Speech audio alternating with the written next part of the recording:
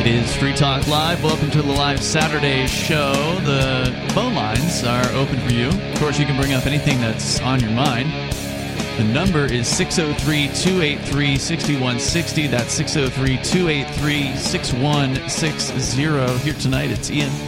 I am Marvin the Martian. You are making me very angry. Thanks for joining us, Marvin. I'm just kidding. It's the captain. Where is the kaboom? There was supposed to be an earth-shattering kaboom. That's a pretty good impression. I haven't heard that character in a long time. Yeah. Wasn't it the Jetsons? No, Marvin the Martian, he was Looney Tunes, wasn't he? I thought he first appeared on like the Flintstones. Maybe you're right. And then yeah. And I then think you're somehow right. like crossed over into the Jetsons. Yeah. Well, they did have the Flintstones Jetsons crossover shows. All right, so there's lots to talk about tonight here. Elon Musk, of course, has been in the news. I'm waiting for him to start a line of cologne called like Musk. By Elon. I'm surprised he hasn't. Something like that. And so all these people who are blowing him now in the social media and all the regular media, whatever, so they can all smell like him too. So it doesn't sound like you're a big fan.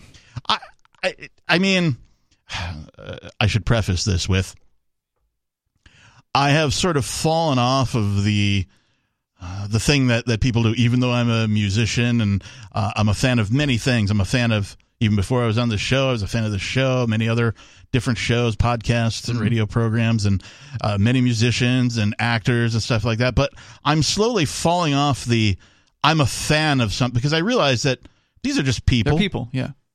And so, the old statement, if you ever meet your heroes, they're bound to disappoint you. And they do. Yeah.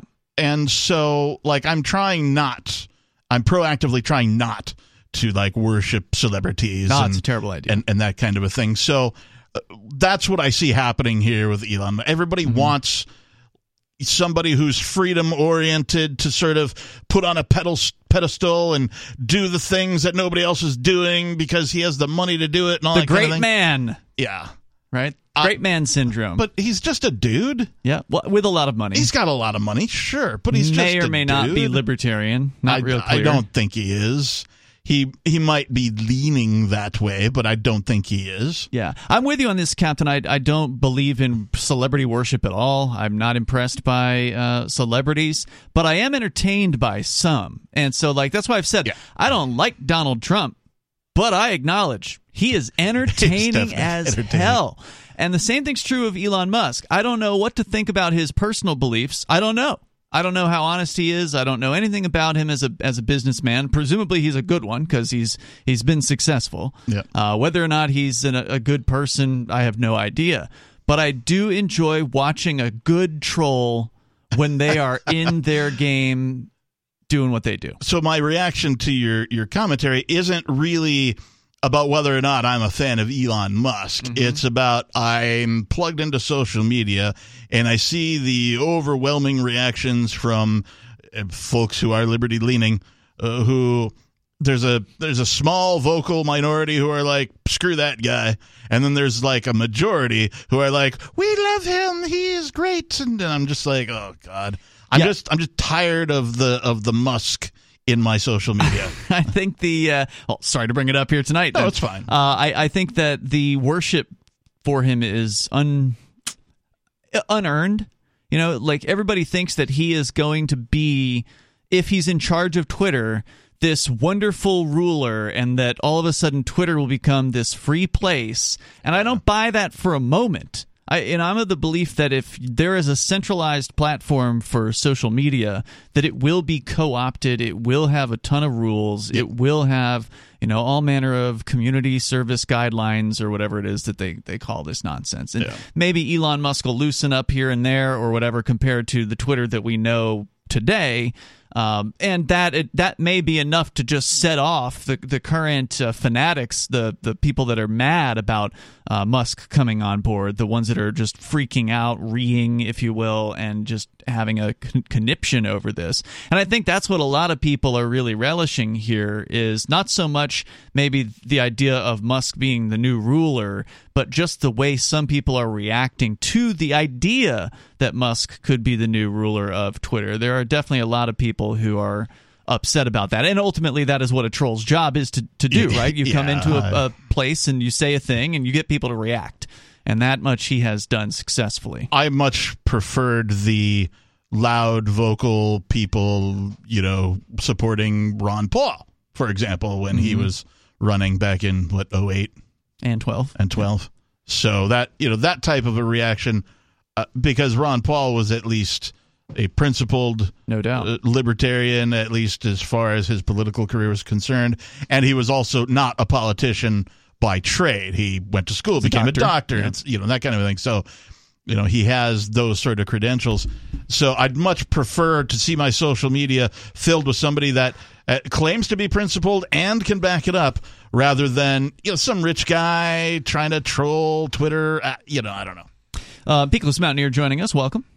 Glad to be here. Good to have you. So we're talking about the Elon Musk, the world's richest troll, and his successful trolling so far when it comes to did taking something over happen? Twitter. Gee, I hadn't heard about it. Yeah, I bet you hadn't. For listeners that may not have heard, Elon Musk bought 1 or 2% of Twitter's stock a couple of weeks ago. Yep. That news came out, and that led to speculation about what's going to come next. And then he made an offer this week, $43 billion or something. Yeah, I saw this one article. It's like, well, he's actually no longer the biggest shareholder because BlackRock owns more. It's like, okay, BlackRock, which is owned by a bunch of shareholders, so no, still the largest single shareholder. As far as a human being is concerned. Yeah. There are a lot of, I did see the rundown of the ownership, the top owners of Twitter, and it's like BlackRock, Vanguard, Bank of America. Really good, helpful, human-friendly companies, right? Yeah. There's a ton of these like big banks, big investment corporations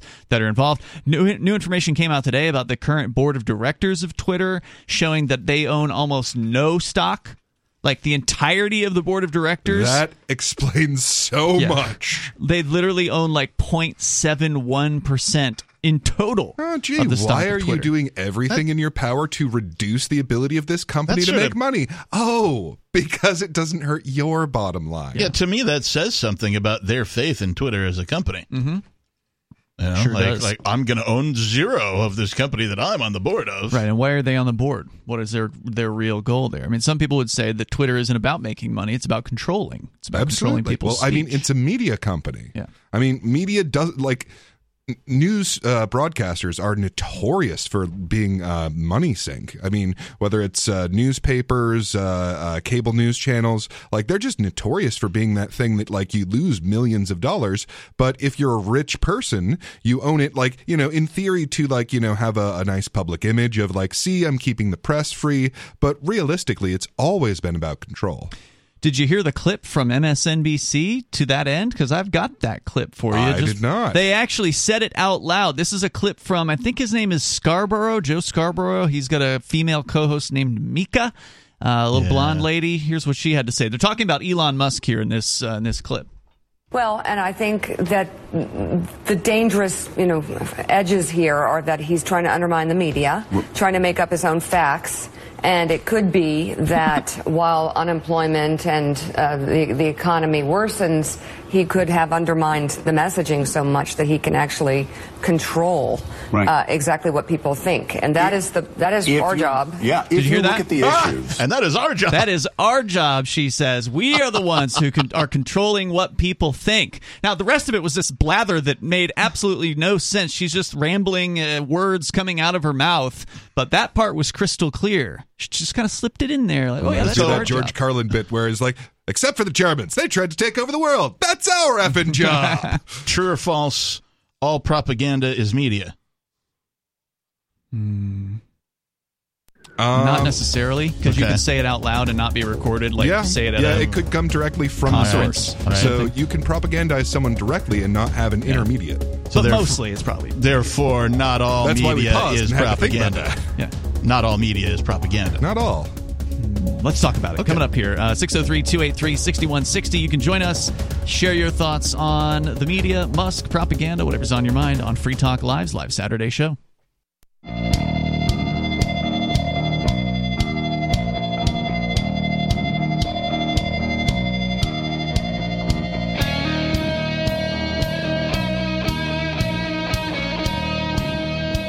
It's Free Talk Live. The phones are open here. You can join us. You can bring up whatever is on your mind at 603-283-6160. Want to say thank you to Brett Perry, who is a gold level supporter of the AMPS Patreon, which you can join as well over at amps.freetalklive.com. That's amps.freetalklive.com. Advertise, market, promote, and support is what AMPS stands for. It's a way that you can get behind the show and help us get Free Talk Live onto more great radio stations. We've got over 190 radio stations that air the show at various different times throughout the week.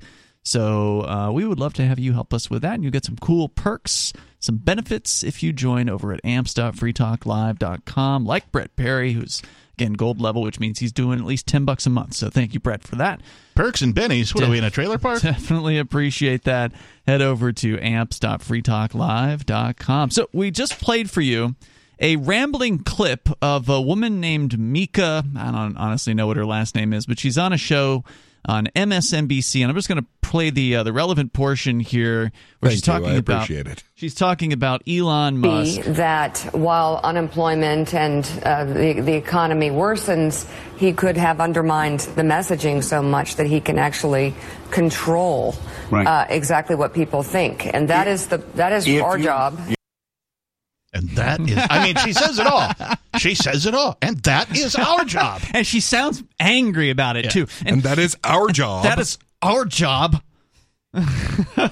Like, yep, it sure is. Like, that's why we're actually like happy about the fact that there's possibilities that aren't you. What she's, of course, implying, if not clearly stating, is that whoever does control the media controls what people think. That's correct. Yeah.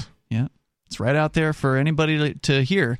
Yeah, and I mean, to be fair, this is kind of a complicated subject because, like, it is equally true that, like, potentially an American businessman is going to give us free speech again. It is equally true that an American oligarch has taken control of the most powerful media corporation on the planet and intends to unleash alt-right trolls. That's all true. Well, I don't know if that's true. I mean, we don't. This is. I think we were saying this before you. Well, if you have free speech, you inherently, by part of that, include unleashing alt-right trolls. I don't jump to the conclusion that just because Elon Musk takes over Twitter would mean that it's going to become a free speech platform. I don't buy that. Well, that's. I'm saying that's the topic of conversation. It would become an Elon Musk approved speech platform. Yeah. Most likely, he will have his own rules. What does that mean specifically? Honestly, I'm not even concerned with that level of it. Like, okay, so this is the guy who's into, like, what is it? Starlink, Neuralink. Yep. He's got an AI program. Like, this is the guy who's into, like, brain chips. That is the level that I am concerned with on this guy. Like, is he literally building Skynet? Like, is that exactly what he's doing here? Like, okay, so, because, like, consider for a moment, like, how much self-driving cars. Yeah. Well, consider how much of human thought exists on Twitter. Like, it is a substantial portion of human psyche that gets transmitted through Twitter. There's a lot of information there. There's a lot of the human mind in that system. It's a crappy platform. And you have a guy who's... in my opinion. Sure. But I mean, like... So the thing about thoughts, like, you have a thought, and then that connects to another thought, and by doing that, you can come up with something more complicated. And with Twitter, you've got, like, a short chunk of information and a short chunk of information. So, like, if you've got that many short chunks of information, it's just the wiring them together that's basically how we think. Sure, you have valid points. When I first experienced Twitter, it was back in the 140 character limit, and you couldn't. Didn't they double that at some point? There was all sorts of things you couldn't do, and it was marketed as the social media platform for people with, like, ADD, and I'm like, oh, perfect, great, and so I joined. Right, just like I was in bands and stuff, so I wanted to be on social media and have a presence, etc., and so on. And so I did, and I joined, and boy, it just sucked. I was just like, it wouldn't. I don't know, it wouldn't show me the people who I followed, or if it did, it would only show me the people that I followed who had a large following and not a small following, and that type of a thing. And then So I quit. I was like, nope, delete, bye-bye. And then recently, I got back on Twitter because I was expanding my social media presence with some crap that happened with Facebook MF or blow Berg. you out or something? No. They just, that's a whole story for another time. But so anyway, I joined Twitter again because I'm like, okay, supposedly they improved some stuff. You can post links and media and, blah, blah, blah. And, it's the 140 character thing is gone. And it's, I don't know how many it is now, but it's definitely, I think it's 280. It's definitely fine the way it is, what you can post. But it's still not enough. Oh my God. It's worse. It's all the things I just complained about it the first time, except worse. Right. So like when I follow somebody, it rarely it takes a while for somebody if I follow somebody today, it's going to take a day, 2 days, whatever, before it shows me anything that person actually tweeted. Because it's busy showing me all the other stuff that I've followed and a whole bunch of ads and a whole bunch of, because you liked this one tweet, we recommend these 70,000 other tweets for you or whatever it is. And it's a list that's long. It gets in the way. It's cumbersome. Mm-hmm. I only use the web version because, no, I'm not downloading your app. I feel the same way about MF or Berg and his app as well. So I only use the browser. And, oh, my God, it's just horrible to use. Well, I'm happy to say that social.freetalklive.com does not suffer from any of those problems. It does not. No, you don't get any advertising. You don't get any, suggestions or anything like that as far as who you can follow. You can go and see who else is on the server and on your own volition follow them if you want to. But. Indeed, and I am on that one. You are. I'm also on Float now. Okay. At Kickass Reverend. That's FLOTE. I always have to spell it because it's not spelled correctly. Yeah, FLOTE.app. Yeah. APP. 2 P's. Libertarian run platform. It is. It's Aaron and Kingsley. They came to PorkFest a couple years ago. They're having their own. They have a fest of their own. Everybody called Float Fest. Yep, that's right. It's really hard to shift platforms though, because once something there's that accumulation effect where once you've gotten this much, you're more likely to get more, and there's just a tremendous amount of entropy in any kind of these systems. So even if you have a better alternative to say YouTube, which the technology exists, it's out there. It's called Odyssey. Yeah. It's a better system. It's decentralized. It doesn't not really. Well, I mean the backbone that it's Library on is absolutely is decentralized. Yes. So Odyssey itself they're running central what do they call them? CDNs, content delivery network systems, just to make things faster. But yeah, I mean, there's that sort of the Matthew principle, as they call it. To those who have, more will be given. To those who have not, what little they have will be taken away. I mean, that's you were on MySpace, right, back in the day? Yeah. All right. What was it that made everybody leave MySpace for Facebook? The directory function, mostly. You could find your friends. On MySpace, you had to talk to your friend and find out they had a MySpace and find out what the name they were under was, and you couldn't really effectively search them. So it was searching that. Okay. Yeah. Wow. I don't even remember. Good memory. The number is 603-283-6160. That was so long ago. Oh, yeah. Well, because it begs the question, what does it take to make a massive amount of people leave one platform for another? Yeah, that is a better good networking. Question. The number is 603-283-6160. You can join us here and share your thoughts on the potential takeover of Twitter. It's Free Talk Live. Looking for a great real estate investment? Consider New Hampshire, which is ground zero for the Liberty Movement. Your first call should be to Mark Worden from Porcupine Real Estate. He's more than just a real estate agent. He's your New Hampshire concierge. Where are the best places to live? Do you want farm, city, the burbs, or forest? Do you want a duplex or multifamily building so that renters pay your mortgage? There are homes in all price ranges in New Hampshire, and Mark can help with financing too. Invest in Liberty and property. Mark Worden can help. PorcupineRealEstate.com.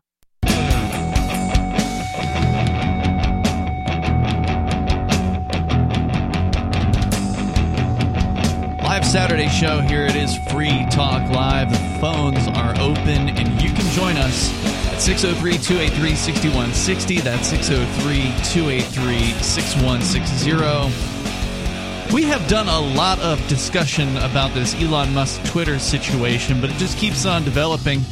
The latest development is that Musk has made an offer to purchase the entirety of the remaining shares of Twitter. He currently owns over 9% of the company.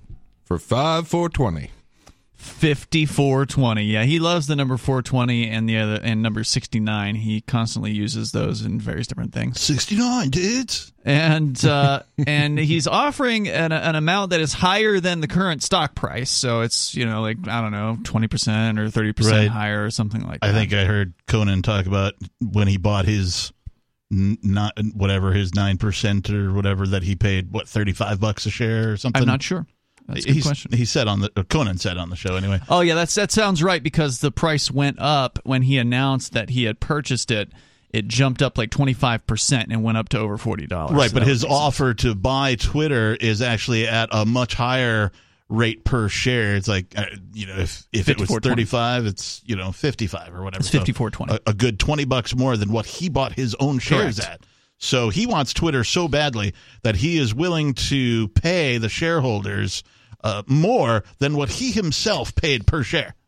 Well, I think he kind of has to in order for them to that's kind of the idea. Take the offer seriously, basically, and put the board of directors in a situation where if they say no to it, it makes them look bad and might even expose them to legal liability if they don't take this deal. That's my understanding. Sounds like that's the effect it's having. Yeah, and I mean, he's alluded to like having other options. So there's a plan B, he said. Yeah, so I mean, it seems to me that among the options that he has is to like bring the board to court to say, hey, these people are failing in their fiduciary responsibility. Like, and that's one of the weird things. Like, people are like, oh, the corporations got greedy, implying that they weren't greedy before, but they are now. So like, they literally are legally obligated to be greedy. Like, they have to make as much money as they can within the law, or they go to jail. To the benefit of the shareholders. Yeah. The one thing that I do enjoy that Musk has proposed, whether jokingly or not, is the removal of the W. And I don't think we could say the word here on the air because... but he, Twitter. Yeah, he wants to remove the W, and I'm like, all right, yes, let's do that. Would that make the individual messages teats? Let's go to the phones here. Bad Slave is on the line in New Hampshire. You're on Free Talk Live. Go ahead. Good. I'm on my way here. Give me a sec. Hi. Thanks for taking my call. Yes, sir. And I just want to say about Elon, and, in comparison with some of the other,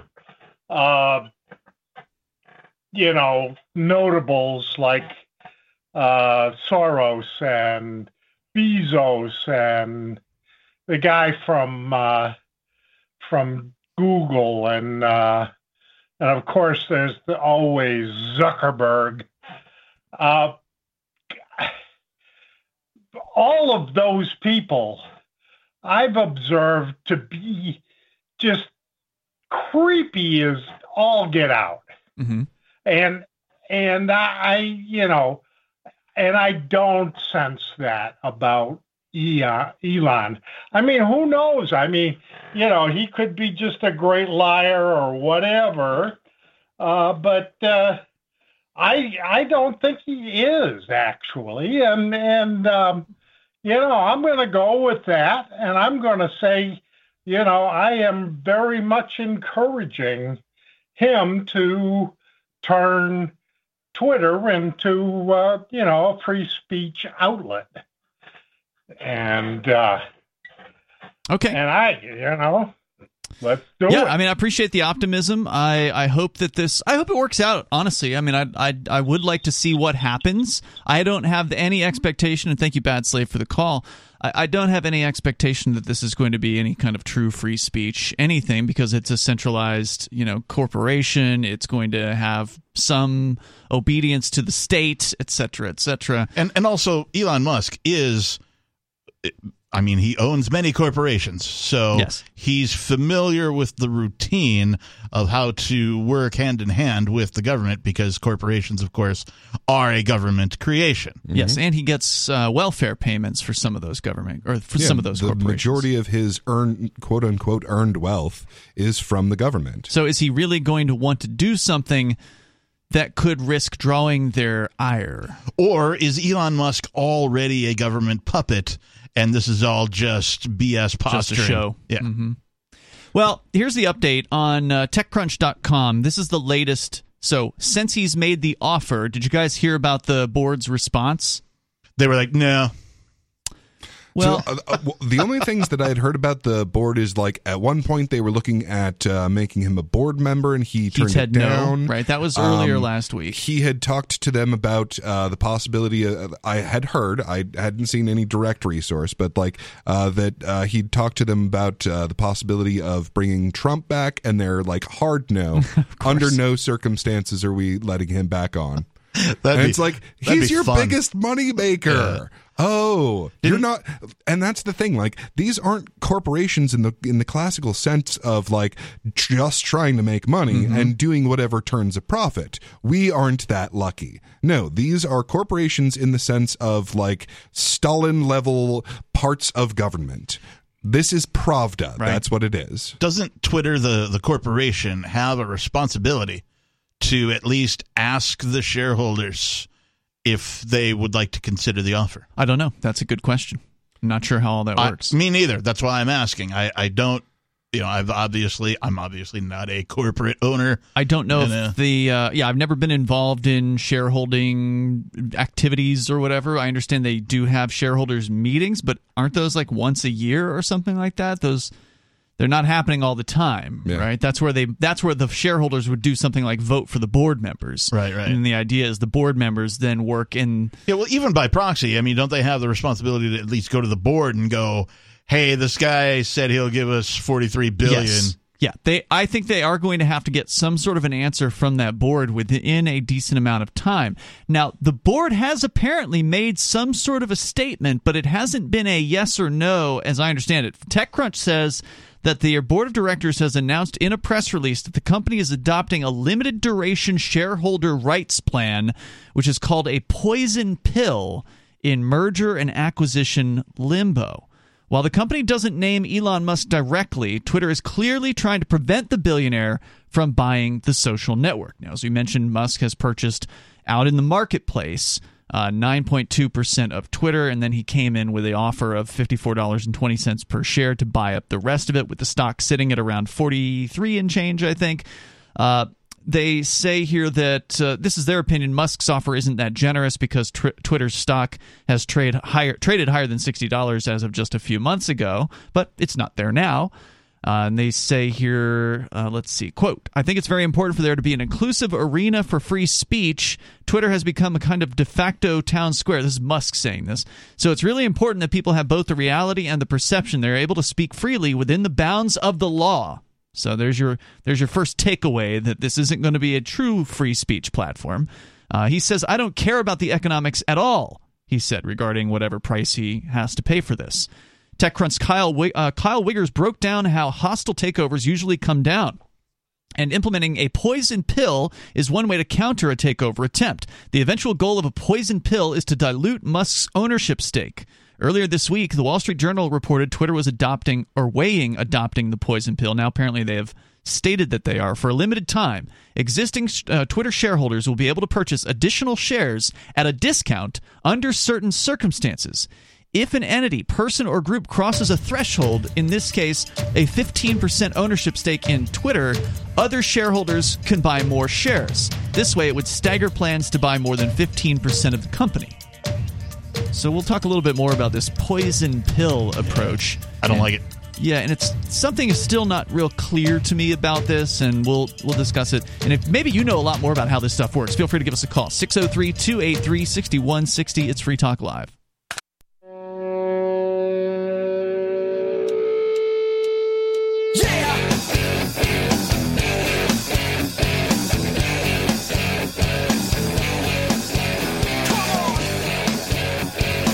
It is Free Talk Live. You can bring up what you want here if you want to weigh in on the Twitter poison pill plan. This is something that the board of directors has come out with, presumably in direct response to Elon Musk's offer to buy the entire company and take it private, no longer have it publicly held. Guy wants to buy their company and they want to poison him? What the heck? Yeah, it sounds pretty hostile, but what it actually means, at least according to TechCrunch, who interviewed, I guess, one of their own employees, Kyle Wiggers, explains what the terrible last name, right? I was just thinking, I'm like, who keeps that as their last name? He explained how these takeovers happen, We come from a proud tradition of wig making. I will not give it up. They say that the Twitter is now voting apparently unanimously. The board of directors has voted unanimously to adopt this policy, which allows shareholders to purchase additional shares at a discount if somebody purchases more than 15% stake in Twitter. So this doesn't seem to have any effect on Elon Musk's actual offer, because Elon Musk is saying, I want to buy the entire thing. Here's my offer. Yeah. You guys have to say yes or no. And supposedly, according to what you said... This sounds like a no. It sounds like a no, but it's not an actual official response to his offer yet. This is just them saying, we're going to put this policy into place. Then maybe they'll say no, because they don't want Elon Musk to go out and be able to just buy up stock on the open market, which of course would push the price up more so than he wants to. But I imagine, like, he could, right? If he made the right offer to the right people, he could, and he could acquire. He could probably easily buy, 20 or 30% of it or something. Well, my first question is: A, how many people own 15% or more of Twitter? Oh, no one. Elon Musk is the number one individual stockholder, and BlackRock, I think, or Vanguard is the number one corporate owner, and they only own like 10%. So Musk is at 9-point-something%, and then the numbers go down from there. So my second question is, why is it 15% instead of 10 or 20 or whatever? I don't know if that's some sort of SEC rule or Probably. if it's one of the Twitter setups rules for their board of directors or whatever. So what I think would happen at that point is so if he gets more than 15%, then he the price. Like the official price, the people who don't own Twitter stock price would then jump above $54.20. Mm-hmm. So then his offer would be a bad choice, right? Whereas in order to get it to that point, they wouldn't have to actually pay the normal price to push up their stock, and in the process, they'd all have a bunch of stock that's worth a lot more. Well, that presumes he's going to go around and try to buy this stuff up on the open market. Yeah. What I saw, and this is the second time that they've tried to limit how many shares he has. Because if he's on the board, he's limited to 14.9%. 14. Okay, so 14.9%. Which is why he said no to joining the board, because he doesn't want to be on a board and argue with these a-holes. He wants to be able to take over the entire thing. And so the speculation that I saw from people who seem like they know a thing or two about how these takeover attempts work is, as you pointed out, Peakless, the board supposedly has a fiduciary duty to their stockholders to do something that's going to make them money. Mm-hmm. And obviously $54.20 isn't going to make money for the people that bought the stock at a peak of $70, but for anybody else that's bought below $54, it's going to make them something. And so presumably they should say yes to this because of their fiduciary duty. But if they don't, the idea is that will open them up to lawsuits from the shareholders themselves, right, who are going to say, you didn't do what you were supposed to do, now you are on the hook. From Elon Musk himself. He's the number one shareholder. Well, that's true. He's got standing. He personally, yes, he has standing. Even though he's the one making the offer? Right. Well, there may be others who would join him in that. Wouldn't surprise me at all. If say Peter Thiel, who seems to be partially psychologically and philosophically aligned to Elon Musk in a number of ways. So you get another large shareholder to bring them to court. And you can bring this up as this is the incident that sparked me bringing you to court. But then once you're in court, you can bring up hey, these are all the people that you kicked off. And here's the traffic that they were driving. Here's the ad revenue that you can derive from the traffic that they were bringing in. You kicked them off. I can demonstrate how we have less traffic and we're getting less ad revenue. So you can bring up. You're not doing your duty. Yeah, in multiple ways. Well, and it's been years of continuing and increasing censorship. Yeah. And this could be the inciting incident that allows them to bring them to court to discuss the the years of censorship that we're all aware of. So the further theory is this would open the board up to lawsuits for not doing their fiduciary duty. Okay, so they get sued. Well, what happens then? Stock price starts to tank because now the market knows, oh crap, these guys are really screwing the pooch here at Twitter. Sell this thing because it's going bad, right? Like they're going to lose this lawsuit or whatever. So the stock price could tank, and then what happens? Elon Musk can come back in with a new lower offer, right? Because if the stock drops down to $20, he comes in with 35, and people are like, all right, fine. That sounds like a genius strategy to me. Yeah. Well, and if it tanks enough, there might very well be a point where if he at that point sells all of his shares, he could tank it further, right? That it tanks it like he could start it tanking. Yeah, by selling and that's the thing. Like, there's only so far that it can go down and still be a viable company. So, and I mean, like, there's a lot of people who have borrowed plenty of money to long on Twitter shares because it's Twitter. Of course, they're going to keep making money. They're like, the most. I don't think they've ever made money. When you actually look at, from what I've understood about Twitter, they're one of those companies that's still in like the investment phase or whatever. They still haven't figured out how to actually turn a profit. Well, I mean, when I say make money, I mean in their share price psychotic increases. way of thinking of it. Saying. Yes, Yeah. exactly. The share, of course, the shares are going to go up. So there's plenty of people who have gone long, who have borrowed money to go long on Twitter stocks. But part of those agreements is usually like, okay, but if it hits a certain point, Liquidation. you owe me those Twitter stocks, and you get liquidated. Yeah.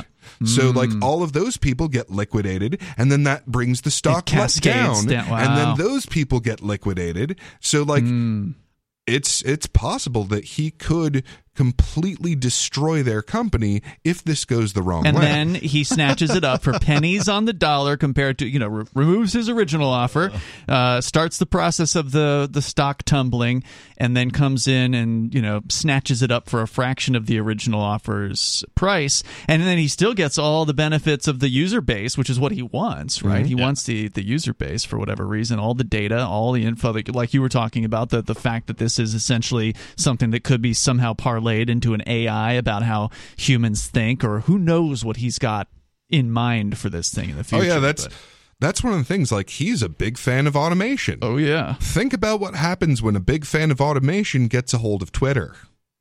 Yep, it's interesting to watch this. Oh, did you want people to think something? And you're how rich? How many programmers can you make to make bots that sound human to talk about certain ideas?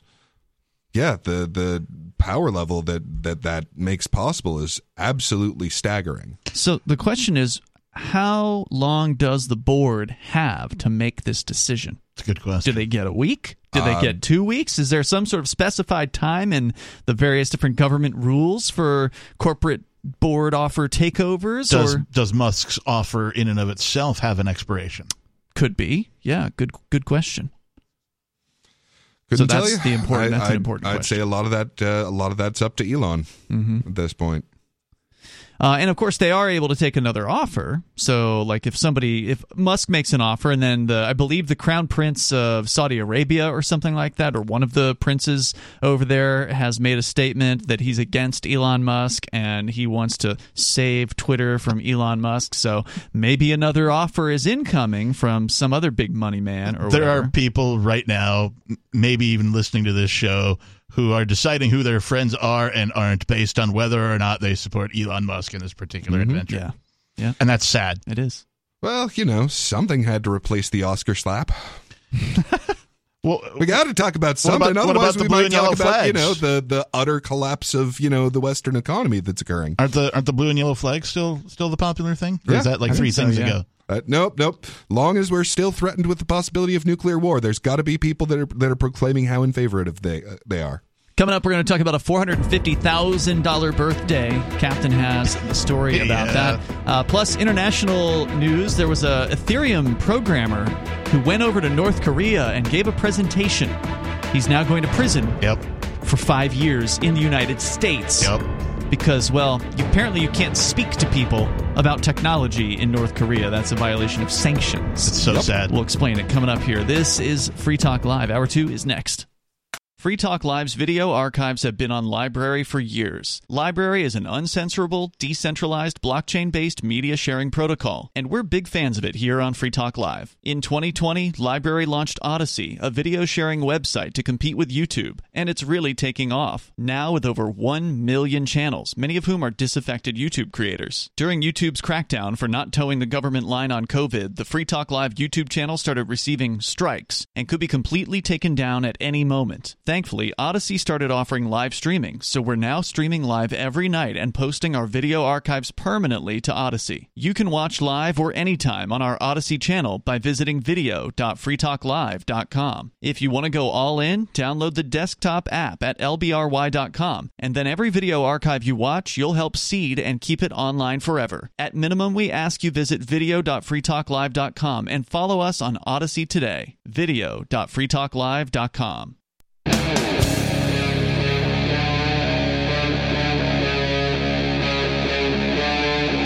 Free Talk Live. It's Free Talk Live. The number you can join us here at 603-283-6160. We're kicking off the second hour of the program. That's 603-283-6160. Here in the studio tonight, you've got Ian, Beakless Mountaineer, And the Reverend Captain Kickass.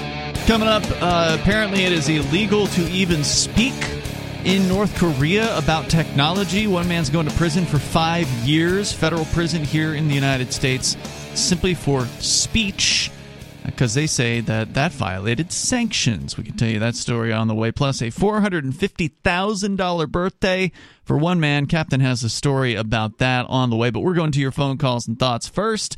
We go to Sam calling us from Delaware. He's listening to WDOV. Sam, you're on Free Talk Live. Go ahead. Yes. I am calling because I'm being censored, but I've been speaking public out here in Dover about me being framed. My constitutional rights continue to be violated for almost 10 years now, and putting gag orders on ACLU and NAACP to get enough time to contact the Muslim community, and they're using them as informant. Okay, you've already lost me, Sam. You're going to have to start from the beginning here. How are you being censored? What does that have to do with gag orders and the ACLU? What's going on here? Well, because I had a clear-cut case for a lawsuit on all these the false gun charge on my ex, and over 20-something dismissed charges going in and out of court with the video cameras of all the pullovers, 50-something tickets. You're saying you personally were pulled over multiple times. You were yes. falsely charged with some sort of gun-related quote-unquote crime? No, not me. My wife was falsely charged with a gun, but it was dismissed. It was investigated by the Attorney General, and he dismissed it. But I put that along with my case, and they broke in my house in 2010-11 because his name was on that deposition. The Attorney General investigated and found out it was false. Whose name? Hold on. So I put that along with my case. Whose name was on a deposition? Well, there was a detective. His name was on that deposition. And the two rookies that came out there, it wasn't them that did it. Okay, hold on. I'm going to see if I'm following you because it's very difficult. You're saying that you were charged with a bunch of stuff, you brought a case against them, and then they came to your house? Is that right? No, they didn't come. They didn't come when I was here. They broke in when I wasn't home, and they ransacked my house for those depositions, and they took most of my tax documents and my Chase mortgage, my PNC, and that's another story that I want to talk about too. I guess maybe. But this was a decade ago. You're saying this happened to you a decade ago. Yes, but it's still going on. Your case has not been adjudicated. That it hasn't happened yet. No, because they're using all my phone call conversations and then contacting attorneys, and I'm asking them to take my case, and they were supposed to be calling me back. I thought you said you filed a case. You've never actually filed the case in court? No, I can't. I filed it to the NAACP first, and then the ACLU. So you're trying to get an organization to back the case, and you can't find somebody to take the case. So take my case. it 'cause must they're feel putting frustrating because I understand how difficult it can be to find an attorney who is willing to actually take on the government, especially if they're doing things like, ransacking somebody's house. The attorneys are probably afraid that their homes are going to be targeted, that their loved ones are going to be targeted. I wish I had better news for you, Sam, but when you say you're being censored, how is that happening? I mean, we have you on the air here. Is it local media that's censoring you? Local media is being censored because what they're doing, they'll contact them and I guess tell us some kind of lies, and then they have them come out here and staged. So I guess when they tell them something, when they tell them to do something against me, when who tells who? Staging, you're saying the police are telling the media to do something? Yes, like the WBOC 16 when I had met with them in City Hall. And I was supposed to meet up with him to give him some copies of and pictures of the fake news because I've been talking out about when these guys get busted with drugs and guns, and when they're getting out of federal state pen, they're reenacting drug scenes with the detectives, but it's all staged. It's making them look good. Yeah. So here's one of the problems that you're going to come up against, Sam, and I want to say thank you for the call tonight. It sounds to me, and I'm not an expert or anything, it sounds to me like you might be a little bit paranoid. And so or maybe a lot. And so when you come to a news media organization and you can barely put your thoughts together, and maybe all this stuff is true. Yeah. Maybe the cops did break into your house. I don't know how you can prove that, but let's just say it happened.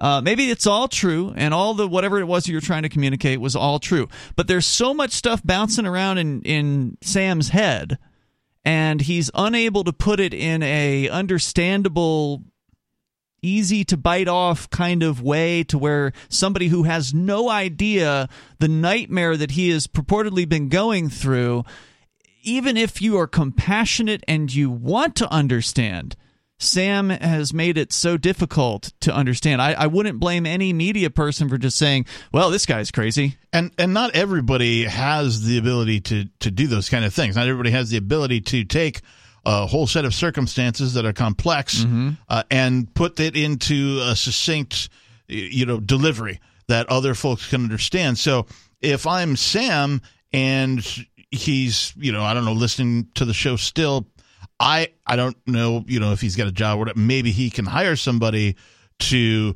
go over the things that have happened to him, put it in a timeline, and then sort of zoom out and bring it together for him with some main points so that when he does discuss this with other people or if he calls other radio shows and that kind of thing, it's a much more succinct conversation. Yeah, unfortunately, a lot of what he was saying, and again, it was hard to really get a grasp for much of any of it. That's for sure. But a lot of it did sound like it was paranoid, like that the claims about what the police were doing with undercover this and that, and stuff that would be very hard to prove.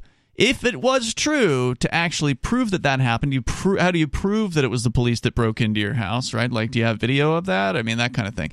Probably not. Reenacting drug scenes. It's like, what are you describing here? Now what he might be describing, I can't tell, is like maybe he's seeing like the same drug bust happen over and over again, which, that I have absolutely seen that. Like these, crackheads crack that house. I had to, live near, to keep the rent down. Like, you would see them repeat these behaviors like at an astonishing level, like movement for movement. You'd see repetitions of behavior, and you'd see repetitions of behavior in their interactions with the police. So like, that might be what he's describing there is like, there is a repeated pattern that you are seeing here, but you can't convey that idea effectively. So we don't know if that's even what you're talking about. But let's not forget that just because you're paranoid doesn't mean that they're not out to get you. Good luck, Sam, and thanks for the call tonight. It reminds me of a guy locally here in the Keene area. Keene, New Hampshire is where we do this show from, the southwestern corner of New Hampshire. He lived in a town maybe about 25 minutes south of here called Winchester, and his name was Gary Chase. Gary Chase was his name. You can look him up if you go to freekeen.com. Just search for Gary Chase, and you'll find a little bit about this guy. I ran into him once. I'd heard about him, I think, in the news media. Mm-hmm. He really believed, I mean, he sounded kind of similar to Sam. He had some kind of paranoid beliefs that the city of Winchester, the town selectmen or whatever, were reading his emails.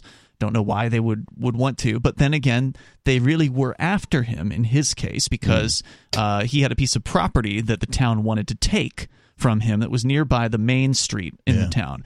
And they wanted to take his property where he was like storing some junk. It's his land. He can do whatever he wants with it. But they wanted to take that property and turn it into a parking lot for downtown Winchester. So they really were after him. Yep. And the story about Winchester is that they really are an untrustworthy bunch because they're government. And they are sort of known as one of the worst towns as far as corruption is concerned. Well, and it doesn't help you keep your thoughts together when there is this organization that's trying to intimidate everyone all of the time. Yeah. Anyway, he met with me once at Panera Bread here in Keene. He had like a whole box of evidence and court filings, and he had it together for the most part, but it was just so much, so hard to follow, and there's so little I could do about it besides report on it, and he ended up killing himself. There's more coming up. It's Free Talk Live.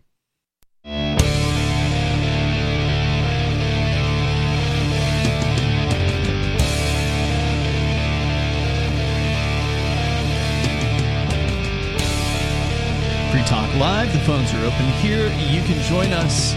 The number 603-283-6160. That's 603-283-6160. Free Talk Live is brought to you by Bitcoin.com. If you're ready to start learning about cryptocurrency like Bitcoin and Bitcoin Cash, you can head over to Bitcoin.com and click Get Started right there at the top of the page. And they will give you some introductory videos that will teach you some of the basics about important things like decentralization when it comes to currency. You can head over to Bitcoin.com and, again, click Get Started at the top of the page. You can also get the latest news headlines from Bitcoin.com. Just go to their news site over at news.bitcoin.com. Plus, if you haven't bought any cryptocurrency yet, you can actually buy through Bitcoin.com. Tonight, it's Ian. Beakless Mountaineer. And the Captain. To your calls and thoughts. We have a different Sam. This Sam is in Ohio. Sam, you're on Free Talk Live. Go ahead. So I'm almost curious, why does the government make some plants illegal, for example, psilocybin mushrooms, but doesn't really care about cannabis? Mushrooms aren't technically a plant. They're a fungi. Mm-hmm. But I get your point. Why do they make some things illegal? But they certainly cared about nature be legal. Yeah, all nature should be legal. They certainly did care about cannabis in the past, Sam. Oh yeah. They put a lot of people in prison for that. At this point, do they really? I mean, at this point, do they really still care at all? It depends. If you're in Louisiana, you better believe it. You're going to prison. If you are in Washington State, however, and you have some number of quarters of cannabis, you probably as long as you legal. don't grow too many plants. Well, right. and let me just remind all of our listeners that just because you're in a state that may have, say, recreational cannabis legalized, it is still illegal at the federal level. So at any time, the federal government can be like, hey, we're going to raid you because we think you got some plants. Yeah, they could do that. That's true. Totally possible. Because and the state could raid you as well if you have plants without asking permission. Right. Well, and one of the reasons... How many times has the feds raided people for having plants, even though the state said you could? I don't know. I think the feds have done pretty much hands-off with the states that have legalized cannabis for the most part, because they don't want to get into that situation, but it is still illegal at the federal level. If you're at a federal park, for instance, or on any kind of federal property and they catch you with cannabis, they absolutely will charge you for possession of that cannabis. Yeah, you go to visit your brother who's in the military, on site, and you forget that you've got a roach in your pocket or something. Bad things can happen to you. Yeah, the biggest thing that I know that they actually enforce about the federal illegality is just like that's why it's really hard, if not impossible, to bank if you're a dispensary. Yep. And let's not forget about the people who are still in prison for marijuana, even in the states where it's legalized. Now, as for why do they keep mushrooms illegal? Well, I think part of the reason is that they're making an extraordinary amount of money off of the pharmaceuticals that people purchase mostly through their insurance companies for all of the mental disabilities, anxiety, depression, that sort of thing. So, I mean, if you could, say, for example, microdose on psilocybin and treat your actual mental problems so that you don't live an anxious life, so that you don't live depressed, then you would stop relying on these petrochemicals, and that would stop the money flowing to Big Pharma, which are their major donors in political campaigns. So it's almost like the competition type argument that I've heard you guys talk about before. Yeah, well, that is actually one of the reasons why marijuana was opposed for so long as well. Although we're seeing some really amazing studies being done on psilocybin showing that people can really do things like not just treat but cure things like PTSD and depression with the use of psilocybin mushrooms, more so than cannabis might be able to help them with those problems. So certainly the pharmaceutical industry has a real incentive to crack down and to continue to have the government cracking down on these things. But that said, we are seeing some breaks in the prohibition. We are seeing some cities like Denver, Colorado, Oakland, California. There's even a couple Massachusetts cities. Portland? Oregon? I think all of Oregon legalize actually, the whole everything, basically? All of Oregon, I believe, has mushrooms for medicinal purposes, and they have decriminalization of all drugs for personal amounts. I mean, what really all of this illustrates, I mean, people do not have a problem with cannabis. We don't care. Yeah. It doesn't bother us. Like in general, it doesn't bother people. And the people that think about it at all are incredibly in favor of it. But what this shows you is that they do not answer to us. They're making money off of these things being illegal. And no matter how much we want them to be legal because we accept them in our culture, they're not going to answer to us. Yeah, it's a myth. We of the people, for the people, by the people. It's a myth. Sam, anything else you want to share? Isn't it almost like by the bankers for the bankers? Yeah. I mean, for the most part. But I mean, the pharmaceutical industry certainly is influential, as well as the military-industrial complex. There's a few different complexes out there that the government loves. And I mean, it's almost impossible to extract these. So, like, you might not think that, say, the military-industrial complex has anything to do with Big Pharma, but the fact of the matter is that they're both oil companies. Petrochemicals are used to create pharmaceuticals. Petrochemicals are also used to run all of the machines of death that we send to the various parts of the world to murder people. So, and of course, banking is behind all of it. Like they have their hands in every part of those processes. Sam, anything else? Just the concept of how long is it going to be before we see secession somewhere? Great question. Thank you, Sam, for the call tonight. I hope Great sooner question. rather than later. And hopefully here. And it's important to remember that you can secede in your own life right now. Just start offering whatever you can do for cryptocurrency. Yeah. Like, I mean, the banks are a part of every transaction. Every transaction requires money. So if you use different money, if you stop using their money, then they lose the power that they have on the half of every single one of these transactions. Well, at least you would be seceding from the banks. Yeah. In that case. Well, and that's the thing. It's one of those powerful cumulative effects. They have this power because we give it to them. The way that we give it to them is not through our voting; it's through our dollaring. We only accept and we only give dollars for goods and services. Yeah, one of the things I love about being here and amongst a community of freedom-loving people is that we have choice in the currency. I think a week ago I talked about I bought a raffle ticket for Goldbacks, right? And the raffle, of course, was for a gun, but the money is going to build a school playground. Right, things that can only happen here in New Hampshire, near as I can tell. So having a choice which financial instrument of exchange you would like to use is tantamount to living a free life, in my opinion. Yeah, and being physically and geographically nearby other people of a like mindset in that way is so important. I mean, it's one thing to say, all right, I'm disconnecting from the banks, And then you look around you and you don't have anyone with whom you can actually meaningfully use gold backs or cryptocurrency. That was me whatever. in Seattle. There was literally nobody I could do any sort of exchange with.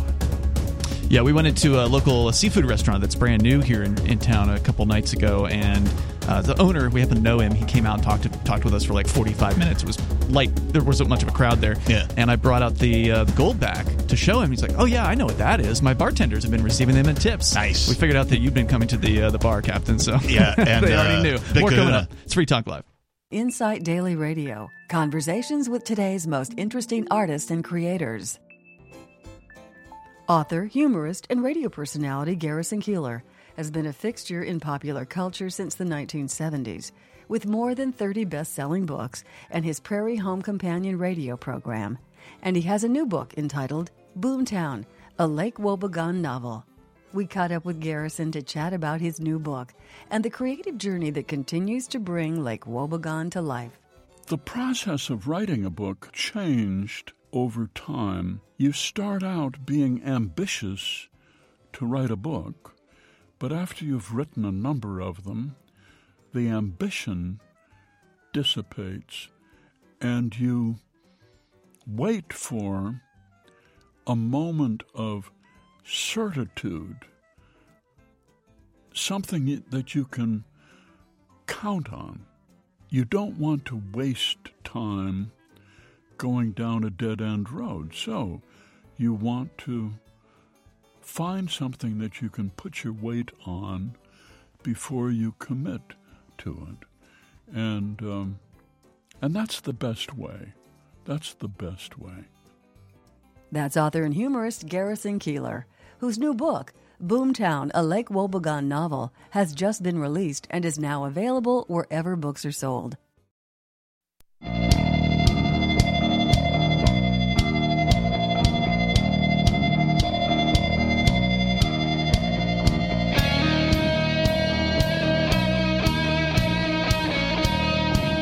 Free Talk Live. Phones are open here. You can join us at 603-283-6160. That's 603-283-6160. Joining you in the studio tonight, you've got Ian, Beakless Mountaineer, and the Reverend Captain Kickass. You can bring up whatever you want.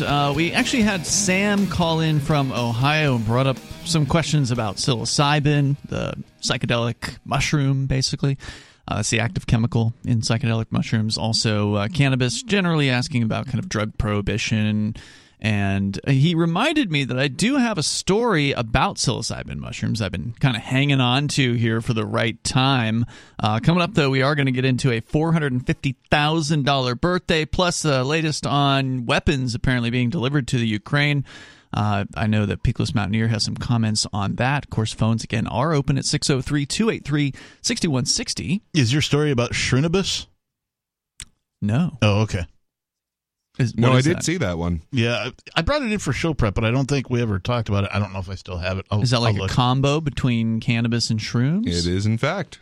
Is it, they just like chop it up and mix it together, or is it an actual like growing thing? I have to look it up to remember. Yeah, now I'm curious about that. But first, we'll go to Sarah in New Mexico. Sarah, you're on Free Talk Live. Go ahead. Sarah, going once. Sarah in New Mexico, going twice. All right, well, I'm sure she'll call back. She does that. The number is 603-283-6160. The title here at Politico, How Magic Mushrooms Could Follow in the Footsteps of Cannabis, and arguably already are. They point out a growing number of states are considering bills to expand research or access to the drugs. Turns out marijuana really is a gateway drug for America's state houses anyway. A movement to decriminalize or legalize psychedelic substances such as magic mushrooms is being driven by the same playbook that helped Americans not only destigmatize but politically embrace cannabis over the past decade. And it's more like the past 4 decades, but who's counting?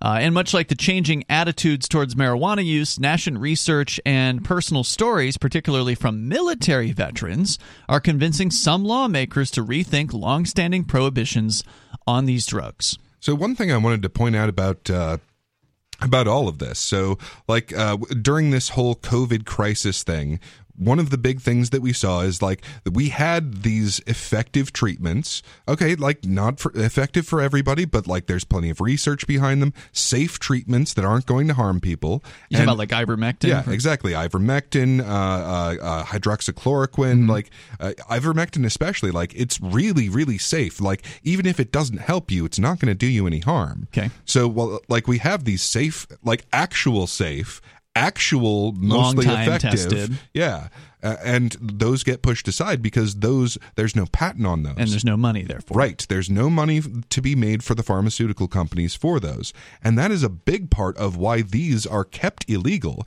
Is because you can't patent these things. Like this is something that already exists in nature. That we've found that you actually have a more effective process when you take the whole plant itself instead of just the active ingredient. Like the effects of just the active ingredient can be unpredictable and less effective. So like the entire plant itself, you're making zero profit off of this in terms of the intellectual property, the copywriting and all of that, or not copywriting, but like. I know that Decriminalized Nature opposes patenting. I feel like there are people trying to patent these things.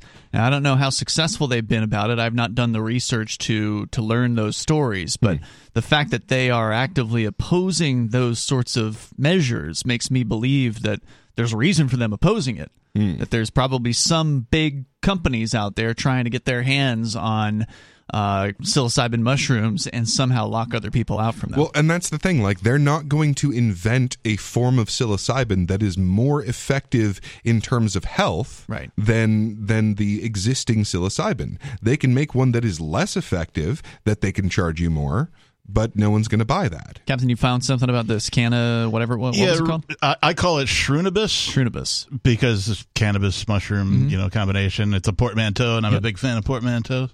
The headline here, it's from Free Thought Project. Researchers discover cannabis mushroom combination that kills over 90% of colon cancer cells. Wow. So the long and the short of it is, though breast cancer is more diagnosed in the United States, colorectal cancer kills far more people, coming in as the second most deadly cancer in the world, just under lung cancer. For the last several years, scientists with Cannabitech, a biomedical company developing oncological products using cannabis, have been developing an integrative colon product they say kills over 90% of colon cancer cells. And might get you high at the same time. What was something of a taboo issue a half a decade ago is now the subject of bills from both Republicans and Democrats in more than a dozen states. New Hampshire is one of them, by the way. They range from proposals to study the medical benefits of psychedelics to bills that would allow adults to consume those drugs under supervision. And in fact, the one in New Hampshire, which sadly I believe was quote-unquote placed on the table, which basically means it's going to die. We'll table that till later. On the table, because they almost never circle take back. Things, yeah, almost never do they take things off the table. Yeah. But that said, that bill, if I recall correctly, would have essentially decriminalized. So it wouldn't be, you have to be supervised like they're doing in some places. It would simply be, okay, we're going to treat psychedelic mushrooms the same as cannabis, which would mean that there would be an amount of them that you could have. And that if you were caught for having them, and I believe it was up to 12 grams, which is a fair amount, 12 grams of these things, if you were caught for it, it'd be a $100 fine. And that'd be it. End of story. And then I think they might have allowed for some edibles, but I'm not sure all the details in the bill. I mean, that's an improvement, of course, but any it's a huge improvement. Any fine for holding on to something that occurs naturally is horrible. I get you, Captain, but it's way better than a felony charge. I said it was an improvement. Yeah. I actually spoke at this bill in front of the State House committee that heard it, the Criminal Justice Committee. Bonnie spoke on this as well. Right, and because of her, what's it called? She's involved with Decriminalized Nature, yes, which is a good organization that actually argues for a lot of this kind of stuff, although they do not want to see regulations. They don't want to see government taxing these things. They don't want to see ownership of mushrooms per se as far as patenting or anything like that. So I really, really like what I hear from the folks over at Decriminalized Nature. But one of the points I made to the committee, and I guess it fell on deaf ears because they mostly voted against the bill. But the point I made to the committee was, hey, you guys need to catch up to the New Hampshire Supreme Court. In December of 2020, I believe it was, the New Hampshire Supreme Court ruled in a case where a man had been caught for growing mushrooms and charged with whatever felony count of manufacture or possession. Maybe it wasn't growing. Maybe he just had them. But anyway, felony count of mushroom possession. And convicted, of course, at the lower court, sent to prison. And he appealed. And the New Hampshire Supreme Court ruled unanimously that case needed to be overturned. And they set that man free. And the reason why was because he said he was using the mushrooms for spiritual purposes. And in New Hampshire, unlike the United States Constitution, which only protects your right to a religion, the New Hampshire Constitution protects your right to worship in the way that you choose. Right. So that's a much larger set of protections for religious freedom than you would get under just the U.S. Constitution. And so the argument was, he's using this for a religious purpose. This is a spiritual exercise for him. Therefore, this is not illegal, even though the law says he's not allowed to have this stuff. Case overturned. Well, and one thing that you will find literally universally through all religions whatsoever is their reference to visions. You will have visions, dreams, prophecies. These are altered states that people enter into, and from these altered states is where they receive these divine inspirations. Those divine inspirations are then written down by other people, and then behaviors are codified from the divine inspirations that they write down. But it starts from having these experiences. And many people argue that it was actually mushrooms that many of those visionaries were using way back in the day. And without a doubt, that is one path to it. Well, because it's also the easiest path, right? Like you just pluck them out of some cow dung or whatever and eat them and you're good to go if you know the right ones, right? Like kids, don't try this at home. If you get the wrong mushrooms, you could die. But that, you don't have to like cook up some sort of drug. It's just right there. There's more coming up here. It is Free Talk Live.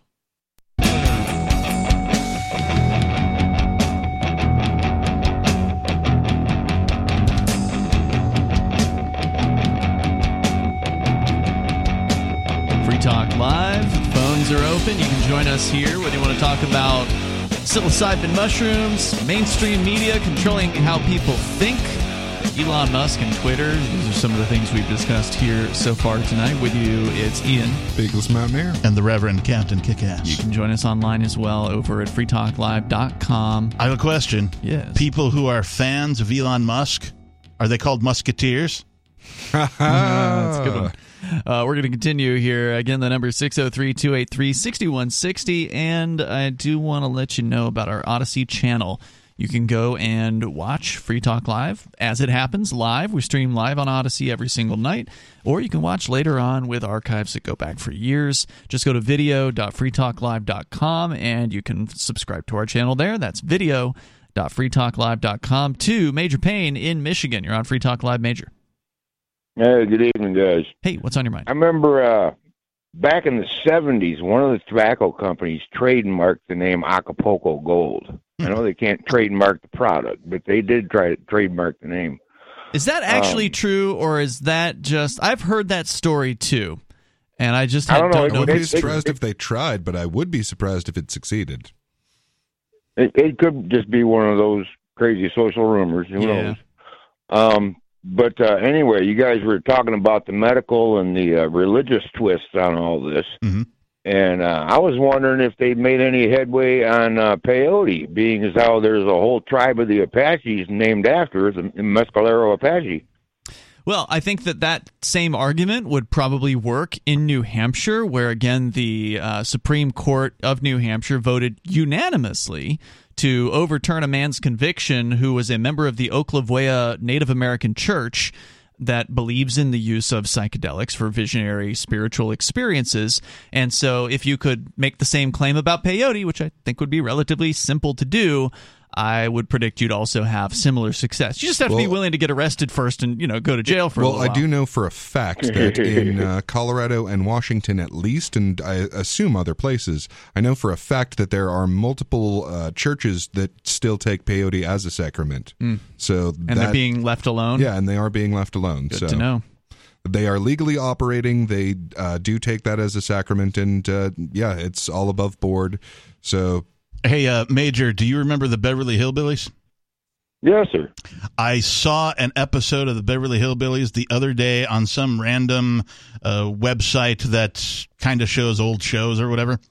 And one of the episodes that they show, they literally had a commercial for, I want to say, Winston cigarettes in the show. That is, the characters of the show were in mid-show, and they just sort of stopped and started talking about, hey, let's have a cigarette. My favorite is a Winston. And just like in the middle of the show. And then like they had their cigarette and then kind of went back into the show. It happened in the middle of the show. And then a little picture of like Winston cigarettes like appeared in the scene with them. Wow. I was That's like, awesome. I don't remember this ever happening. Yeah, I've watched many of episodes of the Beverly Hillbillies. I grew up on that kind of stuff. And the only thing smoking I ever remember going on was Granny and her corncob pipe. Thanks, Major, for the call tonight. I appreciate it. Politico.com reporting on the change in tone from a lot of politics when it comes to psilocybin mushrooms. One politician, Democratic Washington state senator, said, quote, "It's gone viral and sparked an interest nationwide." He says, "I just didn't know there were so many like-minded people on this." And it's true, when you finally do bring this out and the word gets around, it's amazing the amount of folks who step up and say that they've had their lives positively affected by psilocybin mushrooms. Yeah. And they touched on it in the very beginning of this story, is if you can get a veteran to come in front of any city council anywhere, that person is unassailable. Because no one in politics can be seen as being against the veterans, right? So if you drag a veteran in front of city council and he says, it helped me get rid of my PTSD, and like goes off and tells his story about why psilocybin should be legal, it's hard.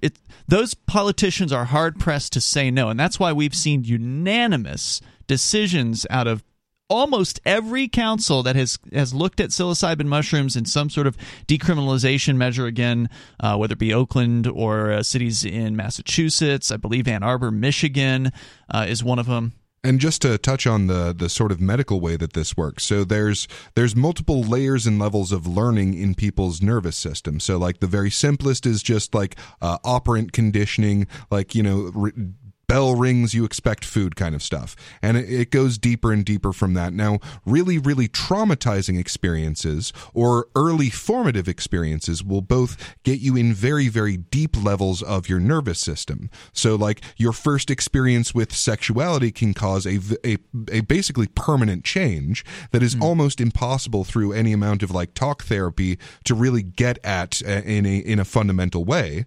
And in the same way, like your first experience in combat can really, really like put a very deep change in your nervous system. Like the level at which you learn this is a very deep and inaccessible level of your nervous system. Now, when you use entheogens or whatever you want, psychedelics, basically. That is one of the ways that you can start to access these very, very deep levels of like imprinting is what they call it. These imprinted levels of learning, and start to address the information and the like basis of your way of categorizing information on that level that is almost impossible to get to in any other way. And and when you don't have access to these ways of digging deep down into that, really most of what you can do is just try to mask the symptoms, which is of course what the pharmaceutical industrial complex is all about. They're not about solving the root of the issue. They're about getting you on their pill for the rest of your life. And I mean, it's a fairly well known on some level problem that like we have all of these human beings that we took all of this time to turn them into killers. Which is not easy to do because human beings in general basically don't like killing each other. It's just not how we're built. We don't like it. But you can turn a human being into a killer. And we take zero time turning them from a killer back into a human being, which is a far more difficult process. So you have all of these people who have been broken, and like by the belief system of most people, they've been broken in service of your defense.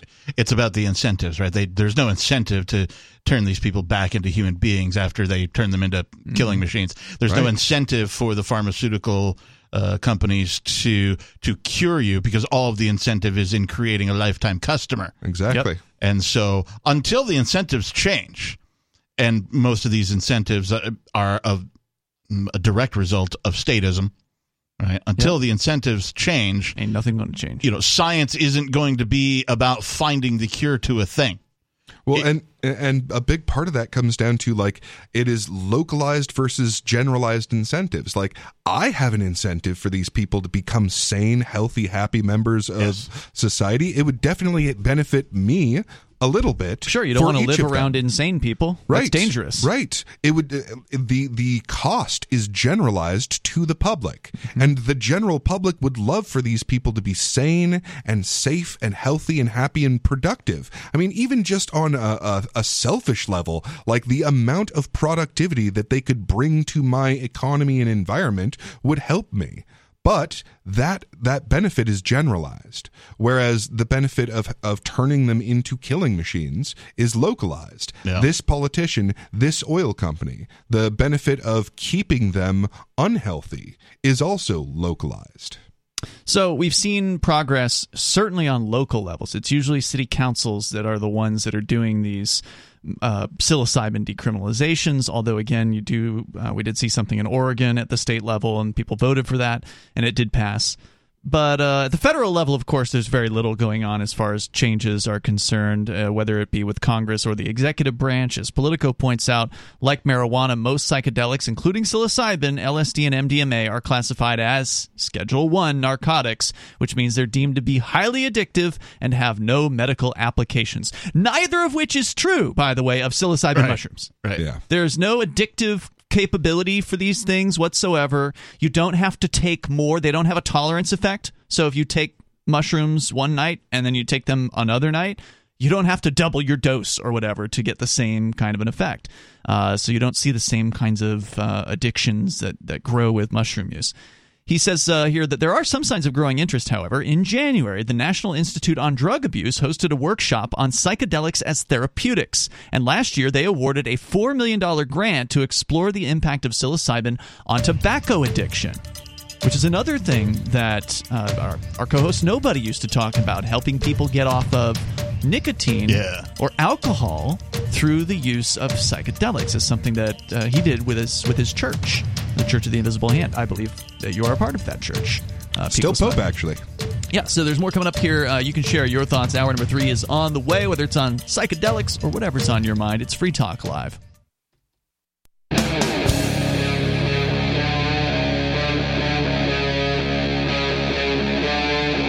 Free Talk Live. It is Free Talk Live, kicking off third hour here. You can join us at 603-283-6160. That's 603-283-6160. Joining you in the studio, you got Ian, Big Liz Mountaineer, and the Captain. Phones are open as always. You can bring up anything coming up here. Heavier weapons being delivered by the United States to Ukraine. I know Peakless Mountaineer wanted to comment on that. Also, $450,000 birthday, Captain. We'll get that story on the way. Also, we're going to your phone calls and thoughts. And first up, I want to go to Stephen in Washington State. He's listening there in Spokane. And Stephen, you are calling to correct me on a pretty big mistake I made, apparently, talking about psilocybin. Go ahead. It's not necessarily a mistake. I'm not saying you were wrong. The tolerance, however, you can't, take psilocybin in one sitting and then go and take some more later on that day and get the same effect. It doesn't work that way as a lot of pharmaceuticals do.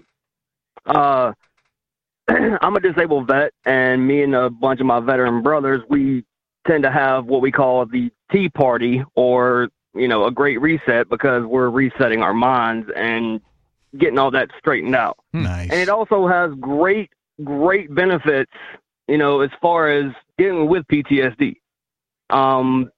It's a great fungus, and it has helped me immensely with dealing with the stuff that I dealt with, being in Iraq in 2003 during the invasion and then going back another year after that. So it definitely has its medicinal benefits. And as far as Russia and Ukraine, I really think this is stupid what the West is doing, and Putin is just doing what kings and queens have done in the past and retaking their land. I'm not saying Putin's right, but I think what we're doing getting into this is a big mistake. Words of wisdom. Yeah, that's Y'all the have thing. a good day, brother. Thanks, Stephen. Appreciate you. Thanks, man. That's the thing that almost no one ever seems to be bringing up is the, hey guys, we might literally kill our species. Just might. I mean, let's say that it's a 1% chance. Not worth taking. That's too much. Yeah. What are we gaining? What are we gaining from this? Ukraine, who speak a similar language, have a similar culture, might become part of, worst case scenario, they become part of Russia. Now, I mean, it sounds like Russia's saying, this part, who are predominantly Russian speakers, who have already voted to become part of Russia, they're the ones we want to be part of Russia. Now, I don't think anyone should be part of Russia. I think it's a terrible idea, but... If that's what they want. I am not. I mean, number one, if it's what they want. Number two, I'm not going to risk the end of life on Earth as we know it to stop country A from enveloping country B. Let me be real specific about this. If a country was going to somehow be in a position to take over the United States, let's say it was North Korea. We know they're evil. Okay, let's say... magic wand, North Korea has this weird position where they're about to take over the United States. And we could definitely stop them, but there's a 1% chance that it will, end human life on Earth. Well, I hate to say it, but I'm gonna learn Korean. Is that bad? Yes, it's awful. It's a nightmare scenario. Well, it's also a what if, a silly what if scenario. But you're touching on something important. We've got guns here. Obviously, that's not. Yeah, absolutely. But the point is, even this directly affecting me, obviously evil. Don't kill the species, man. You're touching on something very important, and a point that I actually wanted to make about the psilocybin and mushrooms and drugs is humanity as a species, all around planet Earth anyway, has a problem that statism causes, and that is a reduction in the speed of learning, right? We've seen, specifically with drugs, that it takes generations for action to actually occur. What kind of anecdotal evidence can I offer? Marijuana was illegal when I was growing up, and all of the talk around people who supported it was, well, we hope one day it'll be legal somewhere and somehow and in some way, and it took... I don't know. I'm going to be 50 here pretty quick. So it took decades. 40 years or something. And I had to move to one of the 2 first states that made it legal recreationally. I never thought I would see that in my lifetime. True. Right? So I was happy that it happened, but now I'm seeing just how slow it is for something like this, something that everybody knows. Marijuana isn't harmful. It's not a if any, you can't overdose on it, right? All that kind of thing.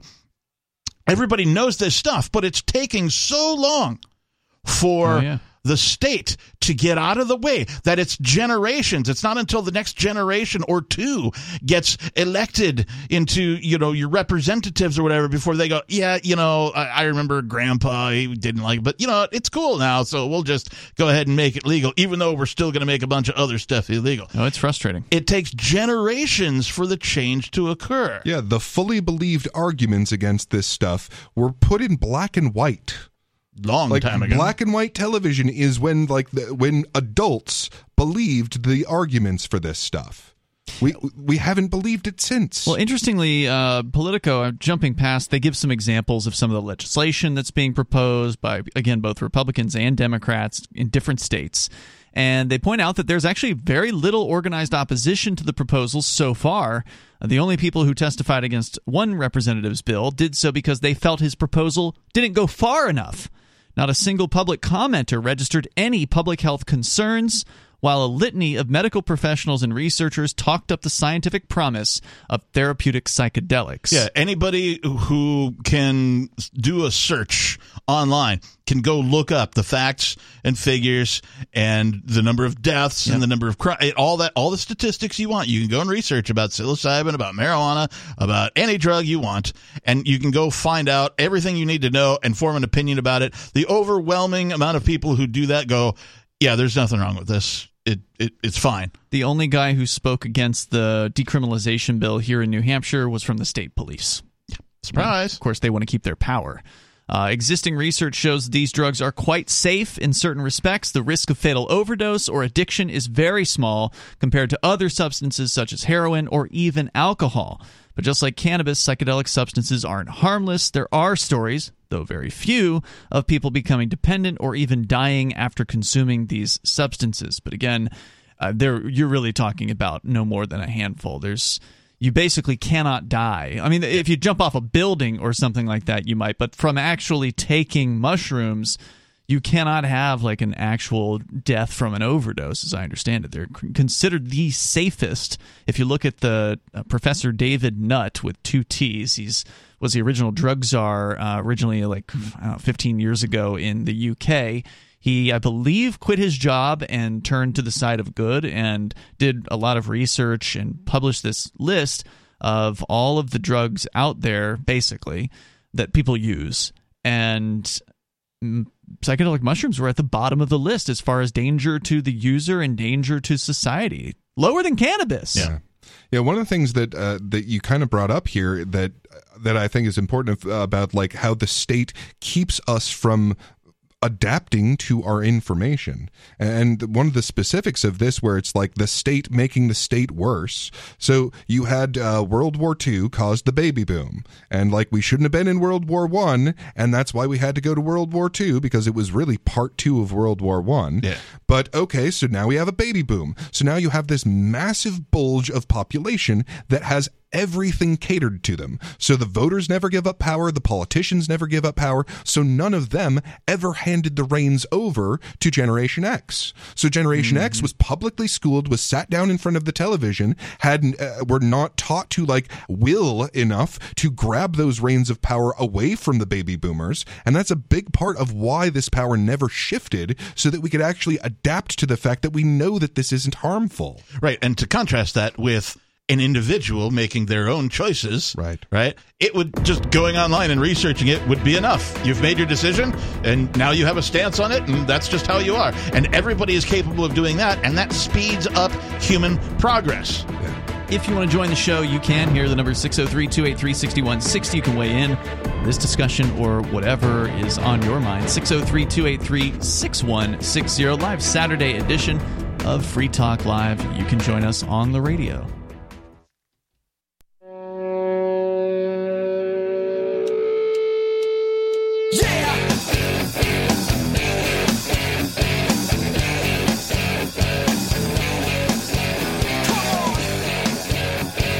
It is Free Talk Live. The phones are open to hear live Saturday show. You can join us at 603-283-6160. That's 603-283-6160. Join us online anytime over at freetalklive.com and enjoy the features there. We do have our social media site, and it is like Twitter, but better because we don't have an evil mega corporation behind the site.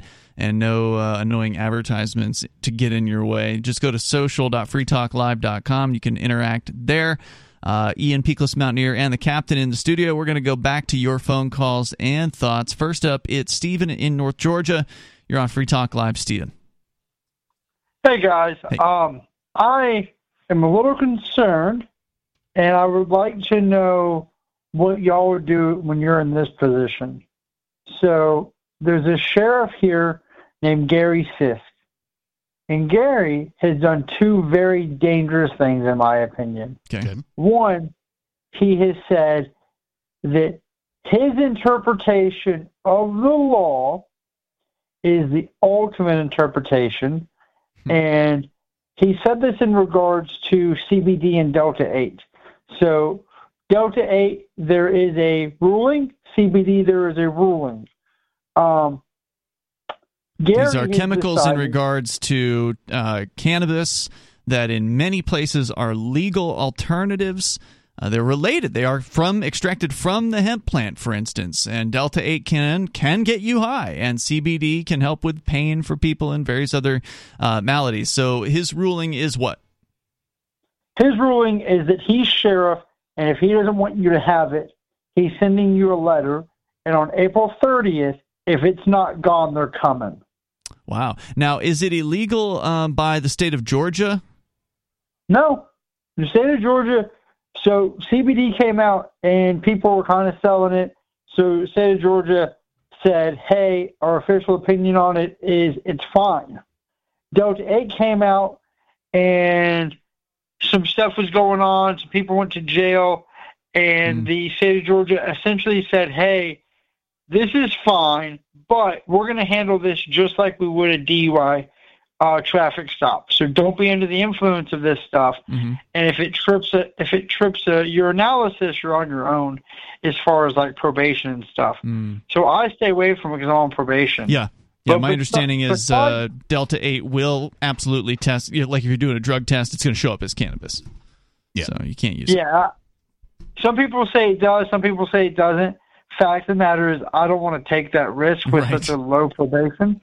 Yeah, the good news is that, like, a lot of employers now, when you do the whiz quiz, like, they're not even checking for marijuana unless they're looking for the discount on their insurance. Well, you're talking about employers. He's talking about probation. Right. They're going to put you in prison. They are going to put you in prison. That's true. And they're not going to care about whether it was Delta-8 or the real stuff. They sure aren't. All right. So this sheriff is basically saying he's going to interpret the law however he wants to. And even though you're saying it's not prohibited, he's just going to go ahead and say that it is.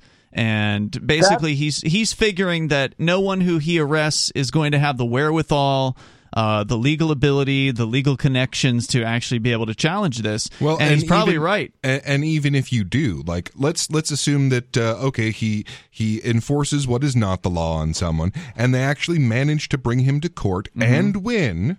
Which, I mean, law enforcement doesn't like to, they don't like to go after law enforcement in court. No. That's just always true. And, like, let's assume that they manage the resources, time, money, whatever, to do this. Okay, well, in the process, you've already been punished. Sure, you already went to jail. Like, you already went to jail. You already had to invest your time, your energy, your motivation to get this done. You're not going to get a recompense for the fact that you are bringing him to justice. No. Like, so, I mean, the has process, nothing to lose. The process is the punishment, and most people are not going to go through that process. So, like, he's risking basically nothing. Right. Thanks for the call tonight, Stephen. Let us know if this develops over time. Let's go to Richard. Just one last note on that. Like, I will say this much. He is being very honest about what government is. No doubt. Let's go to Richard in New Mexico. You're on Free Talk Live, Richard. Yes. We have had on the news lately about the crackdown on the number of traffic citations in the last month that's been given out for speeders. Richard, do me a favor, man. Back off your phone a couple inches. It's just a little bit too loud. Okay, sorry about that. That's better. Thank you. I get loud when I get excited. Okay. So what about what now? What happened? Okay.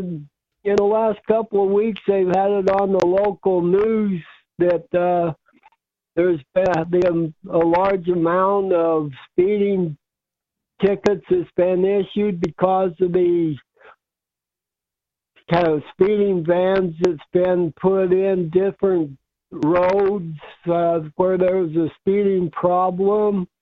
And I'd like to take quite a bit of credit for that. I had 2 articles published in the Albuquerque Journal newspaper. One of my articles was about November 6th of 2020. The other was June 30th of last year. And what was the point of the article?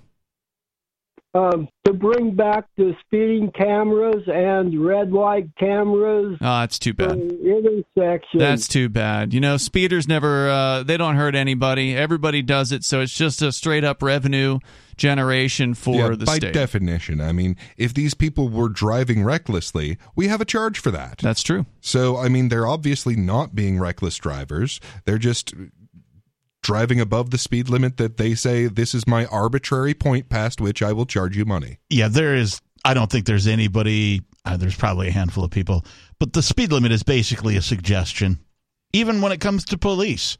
They don't follow it. No, they don't follow it, but also, too, I've never been pulled over for less than, 10 over. It's pretty rare that somebody will do that. Like, I'm a chronic 5 over guy. If it says 25, I'm doing 30. Right. Thereabouts anyway. Yep. And nothing. I've driven right past police who are on their speed trap and like nothing because they're not gonna get. It's There's not as much revenue there. There's not as much revenue. Yeah, 2 points on the ticket. They usually have like a different section for if it was 1 to 4 miles over or 5 to 10 or what have you. Yes, that's right. And different fines. Yeah, and I've read that the average speed that people drive is 7 to 9 miles over the speed limit. So no one drives the speed limit, and it's just there to harass people, to put some of the people in jail. Now that I've stopped you, I can search your car because I say so, and to largely generate revenue. That's all it is. And so anybody that's encouraging that, you're not actually making the roads any safer. You're just making yourself feel good. That's about it. You pat yourself on the back. Whoopee-doo. Your neighbors are now poorer. So I could just hear people go, you guys don't want any speed limit? Well, I mean, no. But that's what does that look like in a non-government world? Right? A neighborhood that's got lots of families. Well, perhaps there are signs that suggest you only go this fast, rather than something that says you can't otherwise. Armed people will accost you. Of course, most of the time those armed people are not around. Number one, there are other ways to. When they got quota to make. Yeah, there are other ways to deal with that for neighborhoods. You can put in speed tables or whatever. We're coming up here. You can join us on Free Talk Live.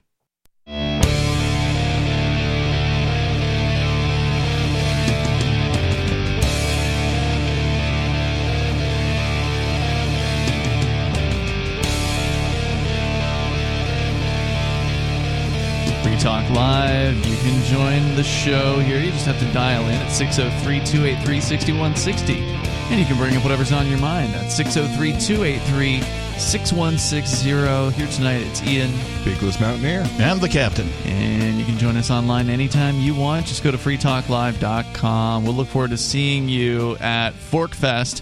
It is the 6th annual ForkFest coming up in just a couple months. Looking forward. From now, it starts the week after the Porcupine Freedom Festival. So ForkFest this year is June 27th through July 3rd. Same place as always, Rogers Campground, the beautiful White Mountains of New Hampshire.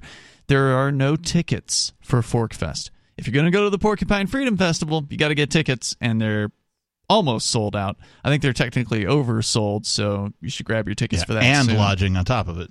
Yeah, the whole park is sold out for the Porcupine Freedom Festival, but that is not the case for ForkFest because ForkFest is decentralized. It's a smaller event. It's more intimate, and you can come and hang out with some freedom-loving people June 27th through July 3rd. All you need to do it is to reserve your campsite, your RV site, or your motel room with Rogers Campground, and then you can celebrate Independence Day with other freedom-loving people here in New Hampshire. It is a place to come.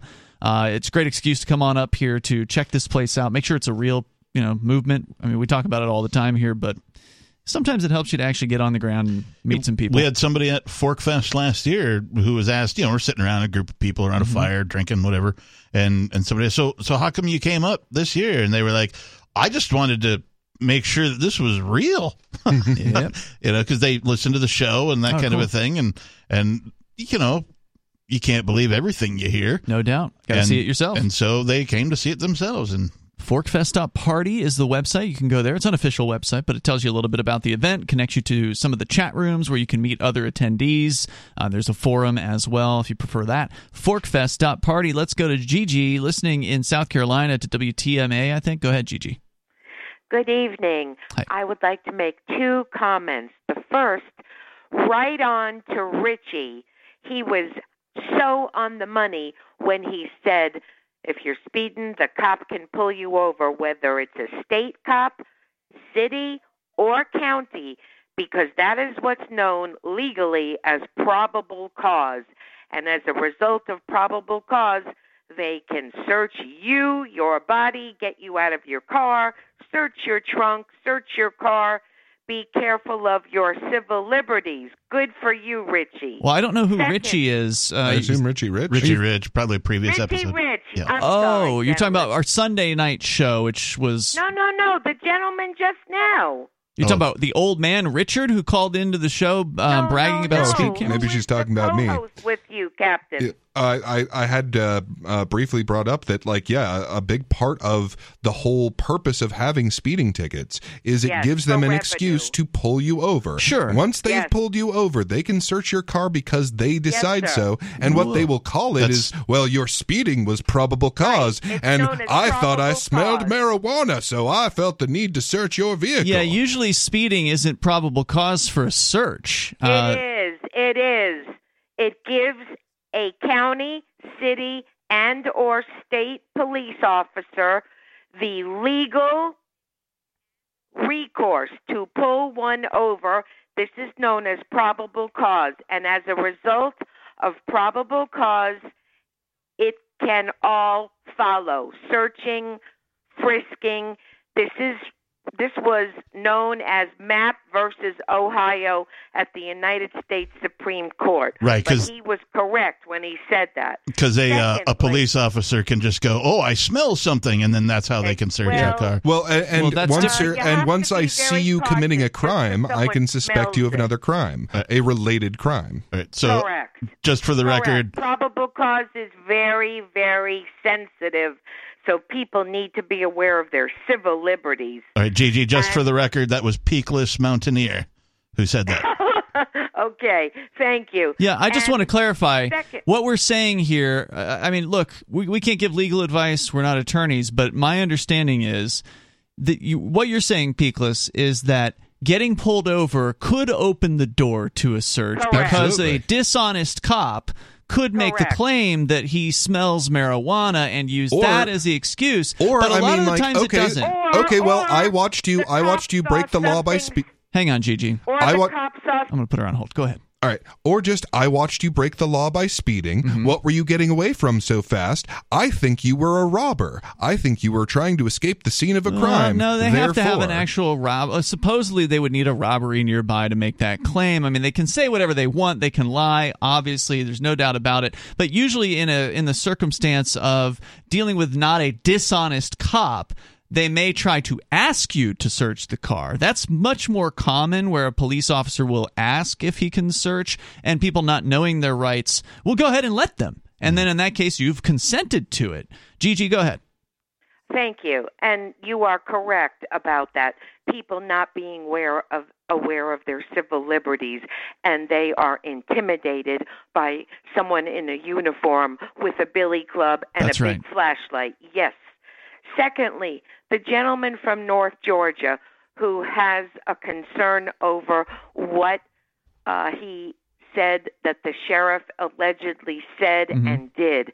There are recourses locally for any layperson in a particular municipality when an individual feels that sheriff did or said something or both that isn't legal. You have your city commission board, your county commission board, and the mayor. Yeah, but those people never do anything. They're all on the same team.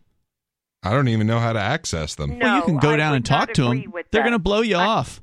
I would not agree with that because it gets on record legally. Doesn't matter. And let me tell you, when somebody wants to be reelected, you can recall that sheriff.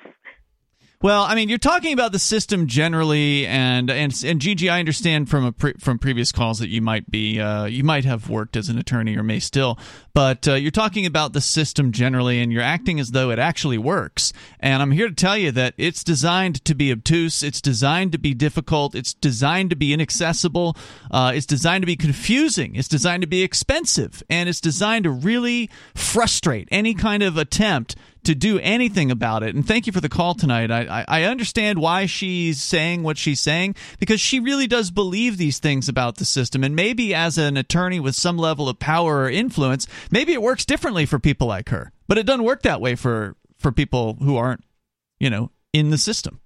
Well, and it's one thing for it to, okay, well, now you have a legal record of it. And sure, like you're used to being in court where, yeah, if there's a legal record of this thing, then you can refer to that legal record and it will be assumed to be accurate and true once you're already in court. But you have the position where you can like speak to the court directly and not be, considered a fool for doing so. Whereas like anyone who tries to represent themselves will not see the same level of respect by any shred of the imagination, right? And okay, so like you've got this legal record. Nothing's going to happen unless you make it happen. It's like you said earlier. The system is the punishment in a lot of cases, because somebody like me would have to hire somebody like Gigi to assist me in navigating the bureaucracy in order to get whatever wrong has been done to me righted, or attempt to. And then the success rate of that is nil, even if I do go out and seek some expertise. Look at the number of corrupt sheriffs that have been out there. I mean, of course, you don't have to go look at, for instance, Arizona, where the Joe Arpaio is sort of known for many, many years as just essentially subjecting people to torturous level conditions in the county jail and not respecting people's rights in any way, shape, or form for many, decades. And this guy just kept on getting away with it. It didn't matter how much information would be revealed about all of his depredations. People just kept on putting him back into office. So it really doesn't matter what you say if the local, people are a bunch of psychos or they support having a psycho for a sheriff. Yeah, and there's this idea, well, you could take them to trial. No one can afford that. People can't afford a $1,000 emergency. 3 out of 5 people are waking up in the middle of the night worried about finances. We can't afford so-called justice. Yeah, good luck hiring an attorney. I mean, for all the attorneys out there that are willing to take a case pro bono, it's still hard to find any of them who want to sue the government and sue the sheriffs who may be corrupt and may come after the attorney and their family personally. More coming up.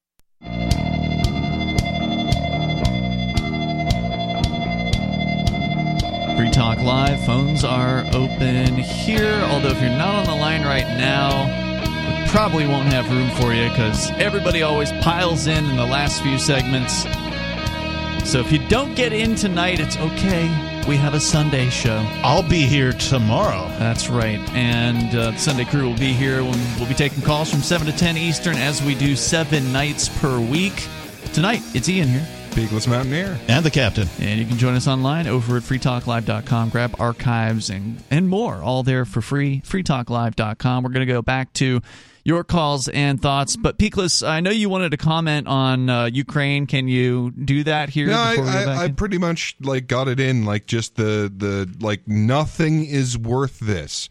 What? Oh, your demands. But they are bringing weapons. Yeah, right. Yeah. There's more weapons from the United States going in there. Yeah, right? There's a bunch of weapons that we didn't send to Ukraine because we thought it would be provocative. We thought it might provoke them into escalating this scenario. And now we're like, go ahead. Send those helicopters that we weren't going to send. Send way more of what we're sending. Send a higher grade of weaponry to Ukraine. We apparently no longer care about poking the bear that might just, bring about a nuclear winter that makes it impossible for plants to grow on planet Earth for the next 1,000 years. So this sounds like a pretty serious escalation then. Yeah. I mean, we are engaged in full-blown proxy war. When you say we, you mean the U.S. federal government, right? Well, you're not part of them, are you? Only as a victim. Okay. Only as a victim. Let's go to Robert. He's in Tennessee. You're on Free Talk Live. Go ahead, Robert. Hey, how's it going, guys? What's up, Robert? Go ahead. If you want to have nightmares... Oh, excuse me. Yeah, I'm doing good. Thank you. How you doing? Go ahead with your thoughts. If you want to have nightmares, watch the movie Threads. I'm sure you guys are familiar with it. I've never heard of it. Threads? I've heard of it. I haven't seen it. It's a kind of not really a mock documentary about basically what happens after the bombs drop and, mad actually happens. It's very disturbing, extremely. Yikes. But I had some thoughts on the police. I'm not a lawyer, but I will give everybody some advice. Number one, record every interaction that you have with any government official. Great idea. And number two, if you ever get stopped by police, They are not your friend. Nope. They are not there to help you. And the Miranda rights say anything you say can and will be used against you in the court of law. Yes. Nothing you say can actually benefit you like what you tell the police. Never talk to cops. Agreed. So, yeah, at the end of the day, say nothing, record the cops every time you get stopped. Yeah, I have a very specific threshold on that one. So, like, immediate interaction, I'm going to be just as happy and kind and, like, on your side as I possibly can be until I think that this is going to be more than just a let me off with a warning situation. As soon as I have a suspicion of that, like, once they're trying to pump me for more information than just, like, where are you coming from and going, like, as soon as that, like, shut down. Don't talk to them. Nothing you say can help. Yeah. To say don't talk to cops, for me, is a bit of a misnomer. There are very specific things that I do say. Am I being detained?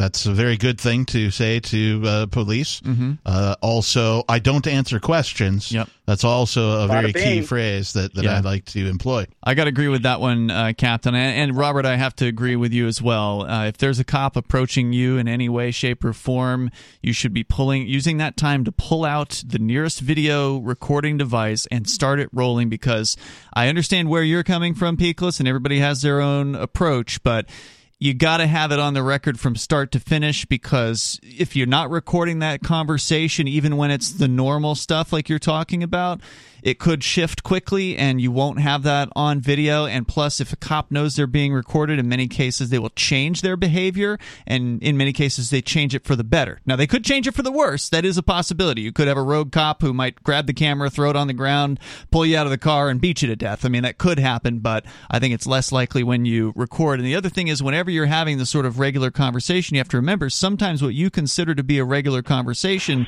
is actually that police officer fishing for information in a way that may not trigger you, like, oh, well, where are you coming from?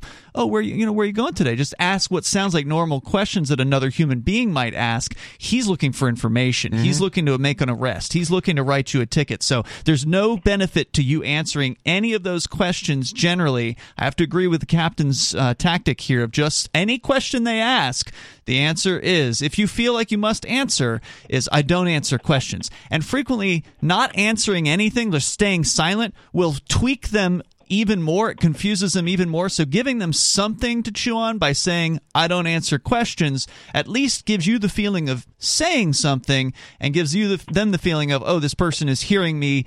I am being received. Yeah, so the corrected statement that I guess I would make would be, don't converse with the police. Yeah, it doesn't help you. You can speak at them using key phrases just to make them feel like you're a human being.